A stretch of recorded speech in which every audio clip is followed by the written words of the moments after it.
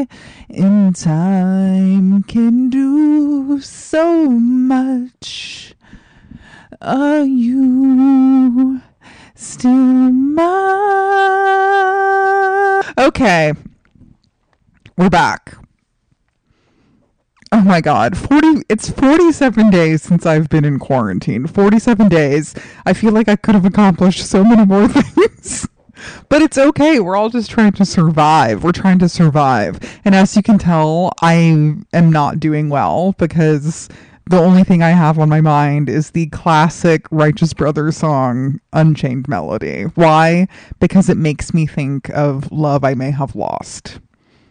I don't know. Will it be mine when Quar is over? We'll see. We'll see. I mean, things are a brewing. You know what I'm talking about? It's Sunday night. It's Sunday night, May 3rd, 2020. I'm going crazy.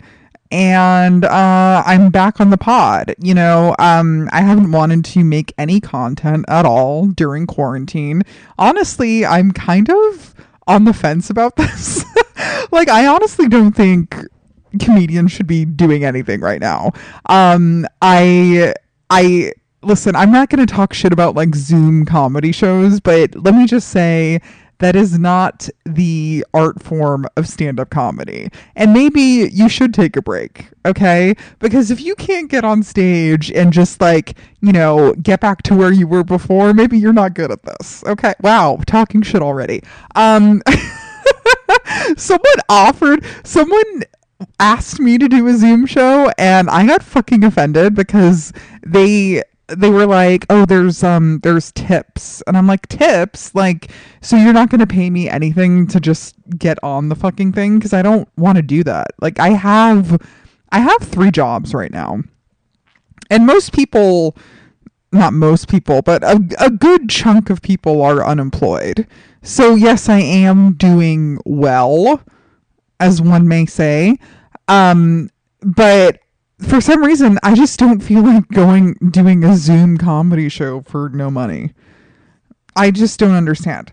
I'm refraining from because I think it's disrespectful. I think it's disrespectful to people who are actually suffering, you know. I'm not going to go on Zoom and talk about my pussy when there are bodies being tossed into mass graves in my hometown of New York City. I'm not going to do it. I'm currently sipping on a Simpler Wines Italian sparkling wine, the white variety, available at Trader Joe's in a 4-pack for $3.99. Does it get the job done? Yes. Okay. The last few nights I have been drunk because what else is there to do besides drink and reflect on all of your regrets, think about people you love, and just stew for a bit, you know?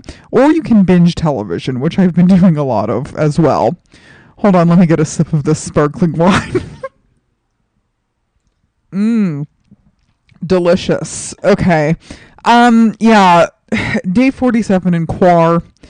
Nothing much has changed. I mean, I feel fine. Like, you know, I'm doing Pilates. I'm meditating when I can. I think I've lost weight in Quar. Oh, trigger warning, talking about weight. Yeah, I think it's because I'm just not going to bars. Because I think, you know, going to bars, I mean, drinking is just like, it's just liquid sugar. Like, alcohol is just liquid sugar. I am drinking, though, on the weekends sometimes to keep some semblance of normalcy. I've also been on some birthday Zooms, you know, drinking. Everything's fine. So what have I accomplished? I've been working every day at home, which is fine. I mean, it could be worse. Can't complain. I've been getting paid. Everything's fine. Let's see. I've been reflecting on all of my past regrets. The fact that I'm 33 years old in quarantine, I mean, I've seen some people panicking. They're like, I can't waste being 25 years old in quarantine. It's like, oh my God, I remember when I was 25 and I thought like everything was so important, but it's not. Like when you're 25, you think your life is so fucking important, but you're an idiot. Like you don't know anything.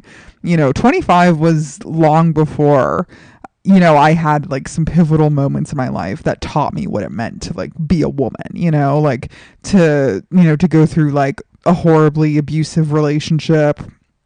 Actually, a couple abusive relationships, if I'm thinking about it. I was looking through my diary. Well, I found a diary from, I think I wrote in it. So I wrote it in August 2012. So I was 25 years old when I wrote in this diary.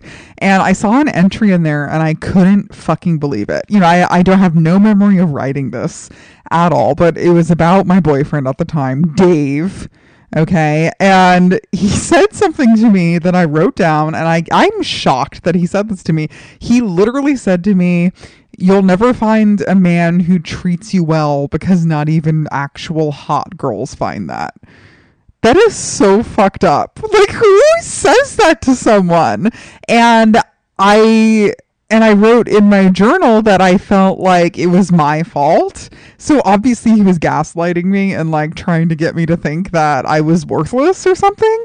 But I remember like the biggest problem we had on our relationship is that we never had sex, and I would constantly complain about it. And I think he tried to blame it on me, but in reality he couldn't get hard because he was on drugs. So I mean, it was his fault, and he is no longer with us. And honestly, I'm glad that relationship ended. Wow. I cried so much last night after I read that. I couldn't believe that 25-year-old me was writing that down. And like, think about just like how scared and, lonely I was writing that probably. Oh man, I've done so much, therapy and self-work to know that, whatever he was saying was like so inappropriate and just an attempt to control me. I told my mom that this guy was emotionally abusive a couple years ago, and she was like, "Oh, don't speak ill of the dead." Well, Mom, shut the fuck up. See, my mom doesn't know how to listen to this podcast, so I'm going to say whatever the fuck I want to say. But she has some like crazy idea that my boyfriend was just like such a great guy, when in reality he was an addict and had addict issues, and I was so fucking young and inexperienced to even understand what was going on, and looking back on it, that's like so fucking scary for me having gone through that at such a young age. I mean, 25, like, it doesn't sound super young, but it is. I can say now at 33 that I was just like a child, basically. So yeah, I'm glad that that's over. And the fact that I found that in my old journal, oh my God, like, so it makes me feel though that I have accomplished a lot in that time, as far as, just like working on myself, working on self-esteem, figuring out that I am, worthy of love, which is such a huge thing that so many people struggle with and never seem to resolve in their lifetime. Like, I would never be in a situation like that now. I can recognize these red flags like immediately.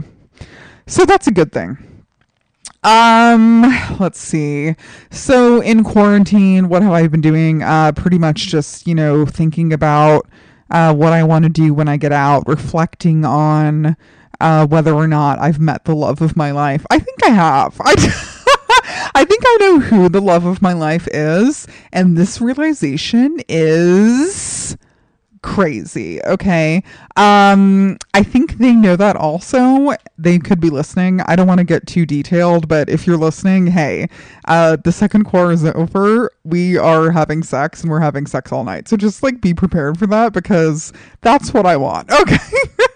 And this person did ask to have sex during quarantine, and I was like, honestly, okay, the way I reacted was kind of not the way I should have reacted, like thinking back on it, because honestly, if a man does ask to have sex with you during quarantine and you've already had sex, like, just think about like how good your pussy must be that this man is willing to risk getting COVID for your pussy. Like, your pussy is so fucking good that a man is willing to possibly be on a ventilator fighting for his life just to like feel inside of you. You know what I'm talking about. So, but that's only one guy who asked me that, which is fine, you know, because I've only had sex with one person in the last, what year is it? Okay, so it's, oh my God. I've only had sex with one person in the last year and a half. And I mean like P and V sex, like making out and stuff. I mean, who knows the numbers? They could be up there. I was in Europe last summer, folks, so... There was some making out in Europe, just no sex. And a fingering. Folks, listen. Yeah, so when you've had, 47 days in quarantine and, you're thinking like, oh my God, like I could possibly perish. You're left alone with your thoughts a lot. And if you don't know that you're in love with someone by the end of quarantine, like you're not in love with them. I really think that. I mean, I've just been like thinking like, oh my God, like I love that person and it's stressful because I don't want to go through that again. I don't want to tell someone I love them. I guess I have to though. I guess I'm going to be brave. I'm very brave. I'm going to tell someone I love them eventually. Oh man. Yeah, speaking of COVID, I've seen a lot of comedians say like, hey, I was really sick in January or December or whatever. I had a really bad cough, blah, blah, blah. I think I have COVID. And guess what, folks? None of these people have been saying this based on science, but the good news is now in Los Angeles County, if you're listening to this and you're in Los Angeles County, which you may be because that's where I live, you can now go get a COVID test if you have symptoms or no symptoms. And you can also get antibody testing. And the reason I bring this up is because one of my enemies... Hold on, I need a sip of wine. Yeah, so someone who I consider to be now one of my mortal enemies, he has been posting being like, yeah, I think I had COVID in January and blah, blah, blah, blah. And listen, I have respect for all body types. I really do. I'm not the thinnest woman on earth, God knows. And this man, he's like one of the fattest men who's ever lived. No shade.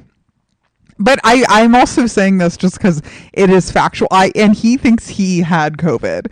And I'm like, there's no way you had COVID. You would have been knocked on your fucking ass if you had COVID. And I feel fine saying this because this guy yelled at me on the phone because I was 15 minutes late to something once. And quite honestly, ever since he yelled at me on the phone, I have had zero respect for him as a person. And now he's on my shit list. See, that's the thing about me is like, I get along with most people, but it just takes like one like slight little thing that someone does. I mean, unless you're like someone who is like putting your dick inside of me and, then I'm like usually blinded by dick. But it takes like one like slight thing for most people to like fuck up. And then I'm like, oh no, like they are dead to me. And this person is dead to me, even though he's not literally dead, even though he would be if he did have COVID. So I hope he gets an antibody test. I will ask him the next time I see him. Actually, I don't want to see this person in person ever again. Even though the last time I saw them, he talked to me like nothing happened. Like we aren't in the biggest feud ever. I mean, the feud is probably in my head. It's not like I threw down a literal gauntlet and was like, we're in a feud. But in my own mind, we are in a feud. And he will know that the next time I look at him. I'm going to glare into his eye because he'll only be able to see my eyes because we're probably going to all be wearing masks when we're allowed to go outside again.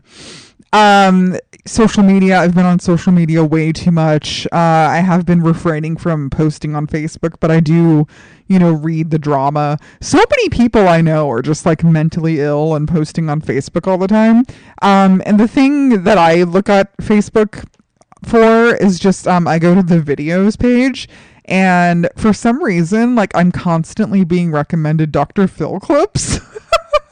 Like, Mark Zuckerberg knows that I love dramatic Dr. Phil clips, and I'm honestly kind of offended, because there's this recurring one where, so I guess it's like clips of different episodes that just like pop up like every so often. They're like 5 minutes long, and there's this one with the controlling father who, like, you know, he punishes his children by like leaving them outside in the cold for hours, and, you know, he just like is yelling all the time, and their son is a drug addict who overdosed and was in the hospital and almost died, and the daughter has like body image issues because the father is always telling her that she's a fatty. And I'm like, oh my god, like, this guy is like my father, except worse. I mean, this guy seems like meaner than my dad, which is crazy because my dad is like pretty bad. He was pretty bad.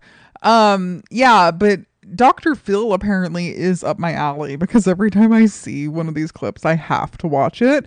And there's this other woman in a recurring clip who she claims to be an empath, and she said that she like literally breathed life into a dead fish and it came back to life. And I don't know I don't think that's what being an empath is. I thought being an empath is just like feeling other people's feelings. It's not literally like, you know, bringing things back to life. Like, that's just not how it works. And then there's this other guy who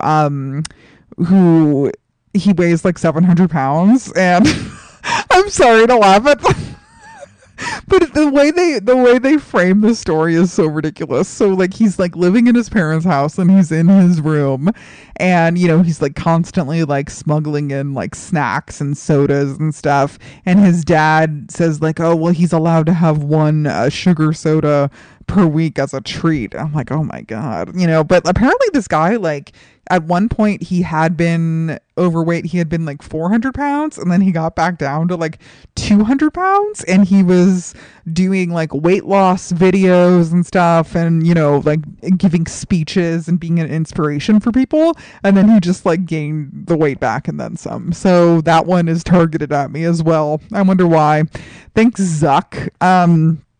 Yeah, so I watch the Dr. Phil clips, you know, when I'm procrastinating. Of course, I've been, you know, binging some television. I think that's what we're all doing right now, but I did start watching The Sopranos, and which is, I had never seen a single episode of The Sopranos before quarantine. I'm currently in season 4 of The Sopranos. No spoiler alerts, please. Except I do know about, you know, some of the big deaths that are coming, because I keep going on, like, I'll Google a character and I'll go on like the Sopranos wiki just to like see like who the character is and what episodes they're in.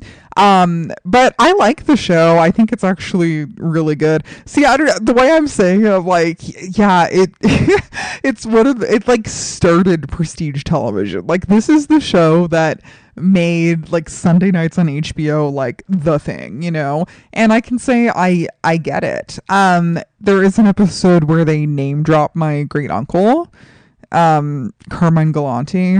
You can Google him if you want. Am I allowed to say? Yeah, I guess it doesn't matter. Yeah. So he was my great uncle by marriage, and he was a boss in the Bonanno crime family. And they mention him in an episode because like what he's like kind of like notoriously known for is the way he died. Like, he was killed by a hitman, obviously, as most of these guys are. And he was killed outside at a restaurant in, I want to say it was in Williamsburg, Brooklyn.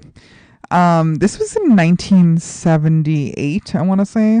I'm going to pull it up. But there's like a pretty like famous picture of him like laying there dead, and he's been like shot through both of his eyes. Oh yeah. Okay. July 12th, 1979. Okay. Bushwick. So he was, yeah, a Bonanno crime boss, and they called him the cigar because like he would always have a cigar in his mouth. And there's actually so much interesting stuff about him on my on his Wikipedia page. So it says here, Camillo Carmine Galante was born on February 21st, 1910. Oh, is he a Pisces? In a tenement building in the East Harlem section of Manhattan. His parents, Vincenzo Galanti and Vincenza Russo, had immigrated from Castellammare de Golfo, Sicily, to New York City in 1906, where Vincenzo was a fisherman. Okay, blah, blah, blah, blah, blah. On February 10th, 1945, Galanti married Helen Marulli. That is, okay, so Helen was my grandfather's sister, by whom he had 3 children. Okay. Very interesting. Very interesting. Damn. Oh, wait, I think Angela messaged me on Facebook. I'm not sure. I have to check. So he was in prison for a while, and so this is what happened. In August 1930, Galanti was arrested for the murder of police officer Walter Di Castilla during a payroll robbery. However, Galanti was never indicted. Also in 1930, the NYPD officer Joseph Minahan caught Galanti and other gang members attempting to hijack a truck in Williamsburg, Brooklyn. In the ensuing gun battle, Galanti wounded Minahan and a 6-year-old bystander. Both survived. On February 8th, 1931, after pleading guilty to attempted robbery, Galanti was sentenced to 12 and a half years in state prison. On May 1st, 1939, Galanti was released from prison on parole. Okay, so he was in prison for 8 years. Okay, that's a while. And it says here, while in prison in 1931, doctors diagnosed Galanti as having a psychopathic personality. Sounds like my father. Yeah. Let's see. In 1943, Galanti allegedly murdered Carlo Tresca, the publisher of an anti-fascist newspaper in New York. Oh, Antifa. Genovese, living in exile in Italy, offered to kill Tresca as a favor to Italian President Benito Mussolini. Genovese allegedly gave the murder contract to Galanti. On January 11th, 1943, Galanti allegedly shot and killed Tresca as he stepped outside his newspaper office in Manhattan and then got in a car and drove away. Although Galanti was arrested as a suspect, no one was ever charged in the murder. After the Tresca murder, Galanti was sent back to prison on a parole violation. On December 21st, 1944, Galanti was released from prison. Okay. This is where it gets, like, pretty hot, okay? Because I think this is when my dad was born in 1943, and my dad said that, like, he would go to Canada a lot when he was a kid, with his cousin, and his cousin was obviously Carmine's son. And so here it says, in 1953, boss Joseph Bonanno sent Galanti to Montreal, Quebec, to supervise the family drug business there, where he worked with Vincenzo Cortoni of the Cortoni crime family, Cortroni, and the French Connection. What is the French Connection? That's like the heroin trade? Let's see. The French Connection was a scheme through which heroin was smuggled from Turkey to France and then to the United States and Canada. The operation started in the 1930s, reached its peak in the 1960s, and was dismantled in the 1970s. It was responsible for providing the vast majority of the heroin used in the United States at the time.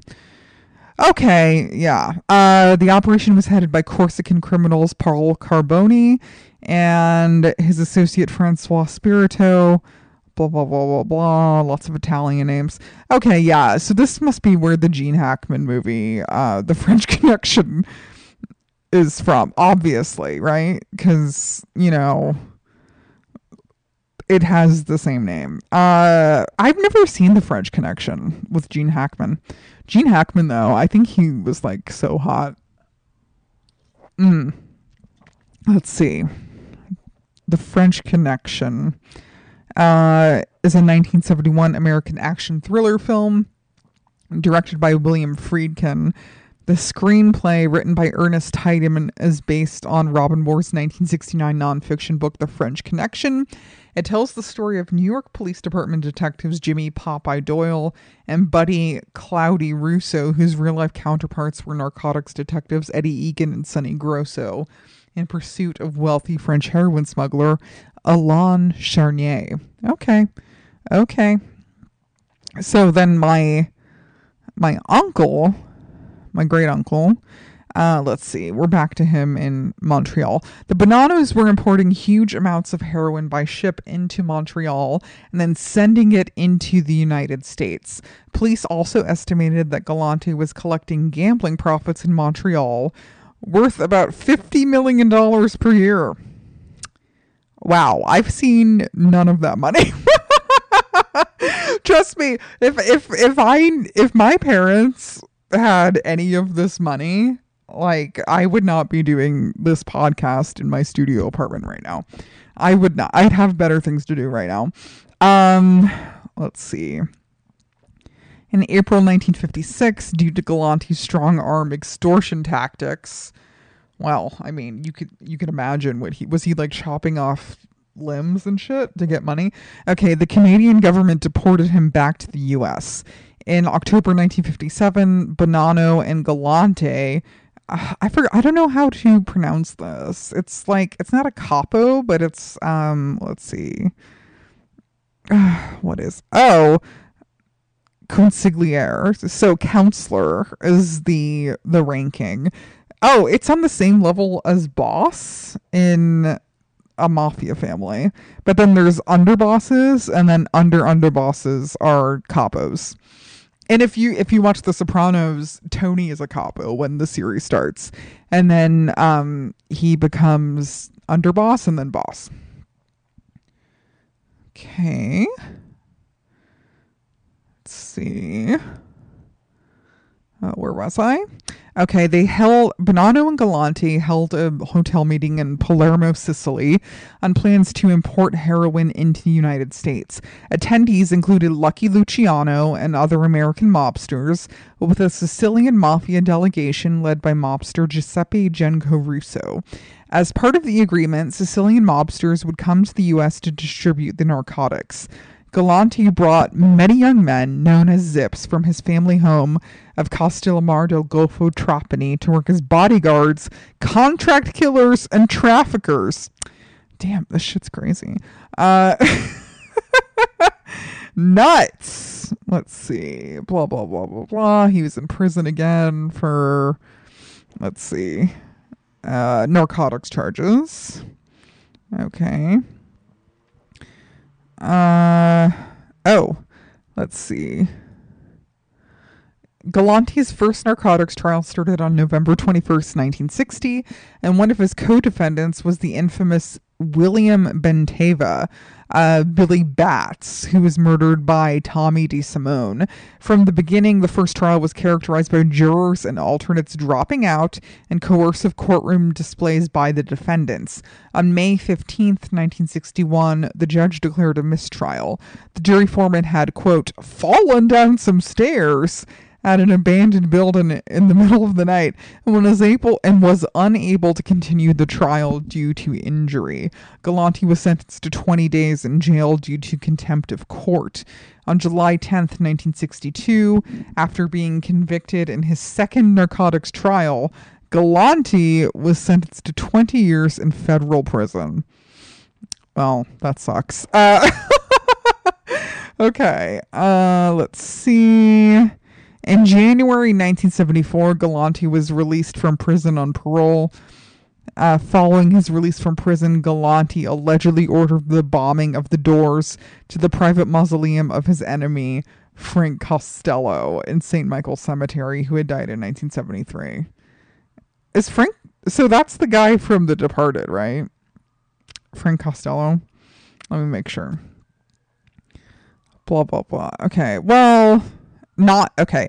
The film The Departed features an Irish mob boss named Frank Costello in present-day Boston. Nicholson's character is not related to the real-life Costello except in the name.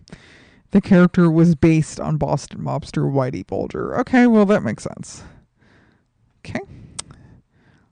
Here's the important part. Blah, blah, blah. During the late 1970s, Galanti allegedly organized the murders of at least 8 members of the Gambino family, with whom he had an intense rivalry, in order to take over a massive drug trafficking operation. Okay. Let's see. The New York crime families were alarmed at Galanti's brazen attempt at taking over the narcotics market. Genevieve's crime boss Frank Thierry began contacting Cosa Nostra leaders to build a consensus for Galanti's murder, even obtaining approval from the retired Joseph Bonanno. In 1979, they received a boost when the official boss, Rastelli, sought commission approval to kill Galanti. Joseph Massino, a Bonanno soldier loyal to Rastelli, relayed the request to the commission, who swiftly approved a contract on Galanti. See, I'm like imagining in John Wick where they like process the contract and they're like, yeah, $10 million on this person. Okay.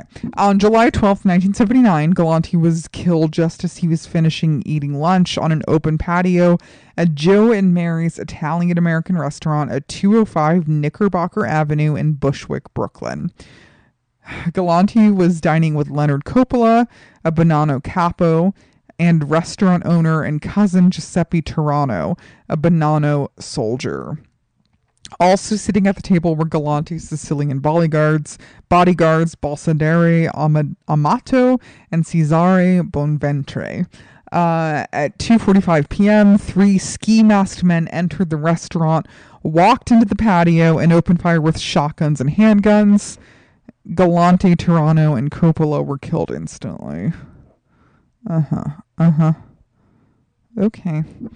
A picture of the murdered Galanti showed a cigar still in his mouth. Oh yeah, this is interesting because it says Richard Kuklinski. He's the guy who he goes by the Iceman. He was that hitman.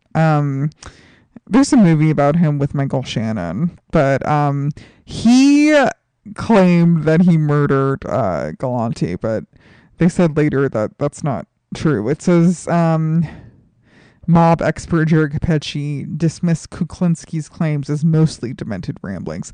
So this was a pretty famous mafia murder. Yes, it says here, the HBO show The Sopranos refers to Galanti's assassination in the episode A Hit is a Hit. Tony Soprano is playing golf with his neighbor, Dr. Bruce Cusimano, after someone asks Cusimano if he's ever saw the picture of dead Galanti with a cigar hanging from his mouth. Cusimano describes the murder as a, quote, fucking beautiful hit. And I'm related to him by marriage, so that's nice. That's nice. Yeah, so I have been watching The Sopranos. It's good. I find Tony Soprano to be pretty attractive, and I think it's because he's like a provider, you know, like he just makes shit happen. Like he takes care of Carmela, he takes care of his kids, even though like he's kind of mean to them. Like there are some parts where like Tony is like a total asshole to them, but I think Tony is like way nicer than my dad, and my dad is also named Tony. And yeah, I mean, I have 3 more seasons to go, and I guess that's it. Let's see. Oh yeah, update on 90 Day Fiance before the 90 days. We did talk about this show the last time I did a solo pod. But I just want to talk about the character Big Ed. I don't know if we've talked about him before. This man is disgusting. He has no neck. I know it's related to an illness of some type, but every time he's on screen, like he just gets worse and worse. And poor Rose, this poor young girl from the Philippines, like who obviously just like wants a better life for her and her son. Like Big Ed is so crazy because he's like, oh, I don't want Rose to be using me so she can go to the United States. But it's like, look at you. And look at this poor girl. Who cares if she's using you, because you're also using her as like a sex toy. Like, he's just constantly like treating her like a sex object. You know, he bought her lingerie and she's just like staring at the lingerie like, what the fuck is this? The fact that she has to touch him, just like, it makes me so sad for her. And then so last week there was a part where Big Ed told Rose to brush her teeth, and he like gave her like toothpaste and a toothbrush, and he's like, well, she has this odor coming from her mouth. And Rose tells him that it's not her breath, that she has a stomach ulcer, and that's where like her bad breath is coming from. And I didn't know this before, but I guess that's true, is that you can have like chronic halitosis from having a stomach ulcer, which actually like makes me wonder about a lot of people I've known who have like really bad breath. I'm like, maybe it wasn't their breath, maybe they like had an ulcer. So, you know, I learned something new, and I feel so bad for Rose. But, you know, Ed, like, when Rose tells Ed, like, I have a stomach ulcer, he's just like, oh, like, he, like, doesn't even care. He's not like, oh, well, how can I help? You know, what treatment have you had for it? You know, stuff like that. He just doesn't give a fuck. Like, he just sees Rose as, like, a whole, basically. So, you know, Ed, guess what? If she is using you for, you know, to come to the United States, then you're lucky, because you're a mess and nobody wants to be with you. So I know you're never going to listen to my podcast, but I just wanted to let the people know what I think of you. I don't have anything to plug. Does it matter? Does anything matter? I actually think that the quarantine is going to end sooner than we think. People were saying like, oh, we're going to be inside till July or August, but I think they're already like lifting quarantine in some states and seeing what happens. And I think Gavin Newsom is supposed to announce something within the next few days. So I don't know. Currently the California stay-at-home order ends on, I want to say May 16th.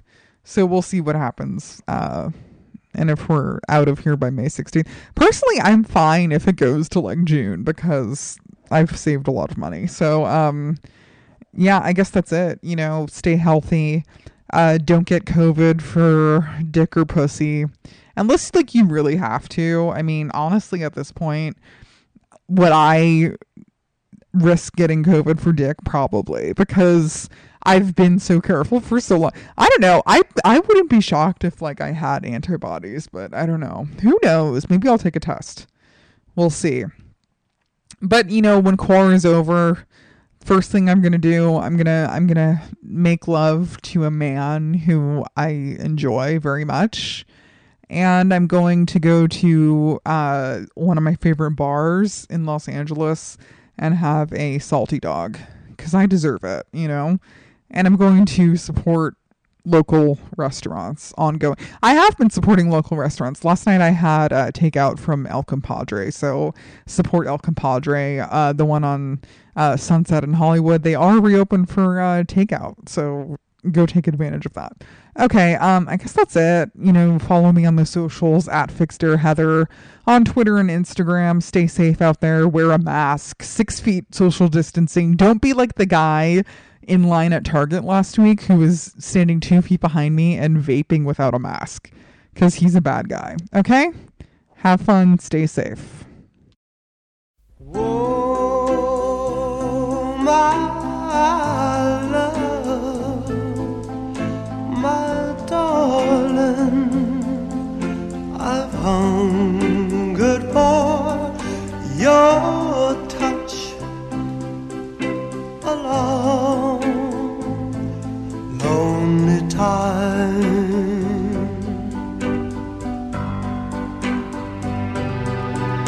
Then time goes by so slowly, and time can do so much